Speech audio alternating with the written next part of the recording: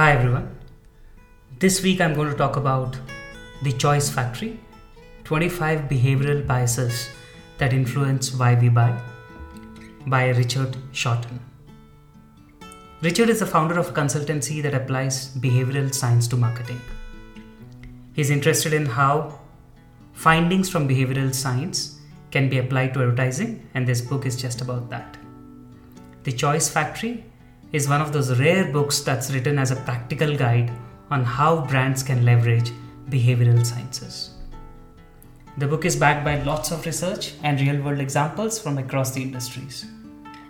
This should be a mandatory reading for every marketer.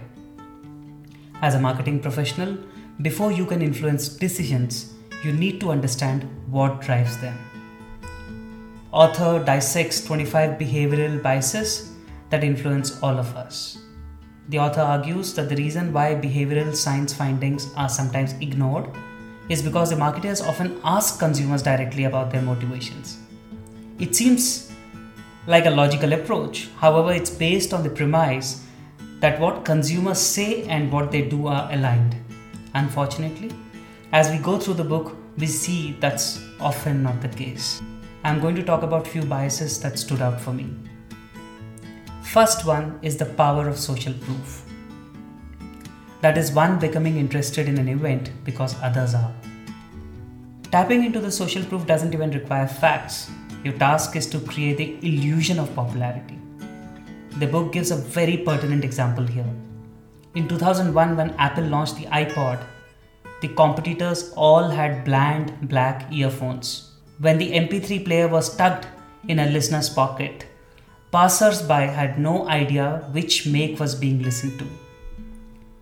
Their success was invisible. In contrast, iPod owners were easily identifiable with their striking white headphones. Their distinctiveness made Apple look like market leader long before it was, which made the brand much more desirable. Another interesting bias that stood out for me was the bias of habit. How to disrupt behavior when most of it is unthinkingly habitual. This poses a problem for brands. How do you persuade people to buy your brand if most of the time they are on autopilot, thoughtlessly buying the same product as the last time? As habits are hard to break, brands should identify the rare moments when the grip becomes loosened, such as when consumers undergo life events. Psychologists from New York University and UCLA, respectively, have identified a surprising moment when people are most likely to reappraise their lives, when their age ends in 9. They termed this group 9-enders, and a survey found that 9-enders were more likely to question the meaningfulness of their lives. I am 39 and I totally relate to this. There is also bias on pain of payment, how your price can be made to feel less painful. Research proves that when consumers pay with cash, the cost of good is far more salient. Paying by card or any other cashless means masks the sensation. I am sure we can see this effect happening in India with widespread adoption of UPI and other payment apps.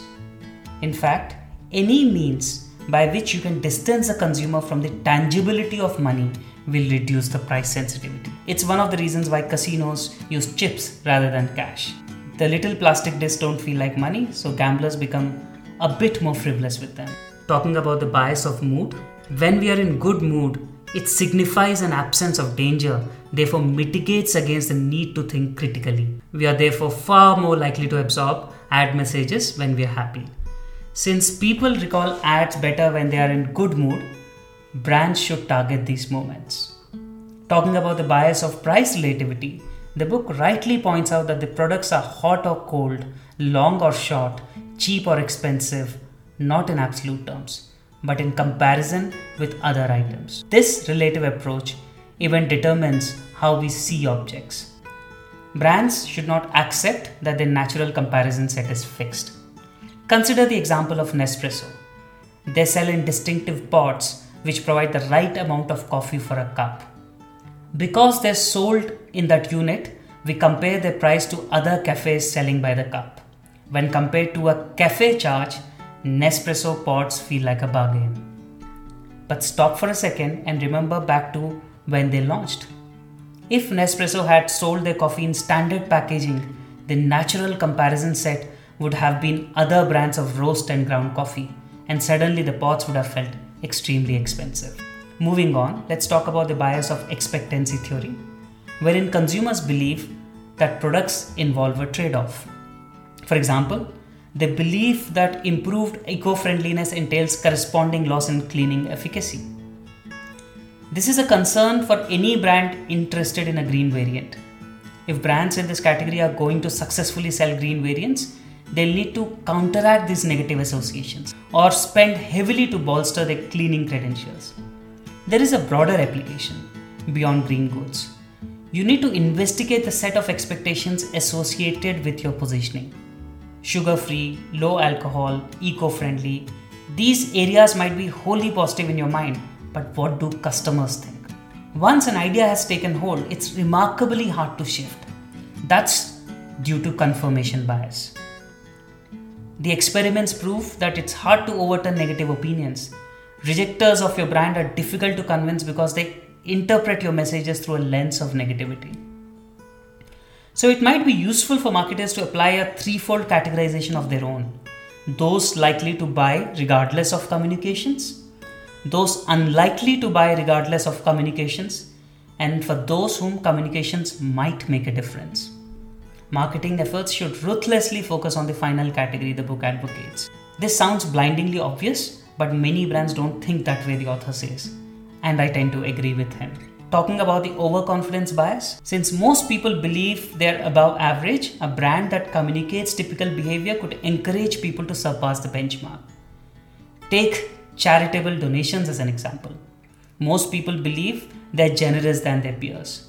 So if charities communicated the average donation level to potential donors, it would encourage them to exceed that amount. Unless donors gave a higher amount, how could they continue to think of themselves as so generous? As you can see, I thoroughly enjoyed reading this book. I haven't seen any other book that applies the science of behavioral economics to the field of marketing in such an insightful and commonsensical manner. If you haven't read this yet, I insist you order your copy right away. If you like this episode, then please subscribe to my podcast for more recommendations and interesting conversations with startup founders and brand builders. Happy reading to you.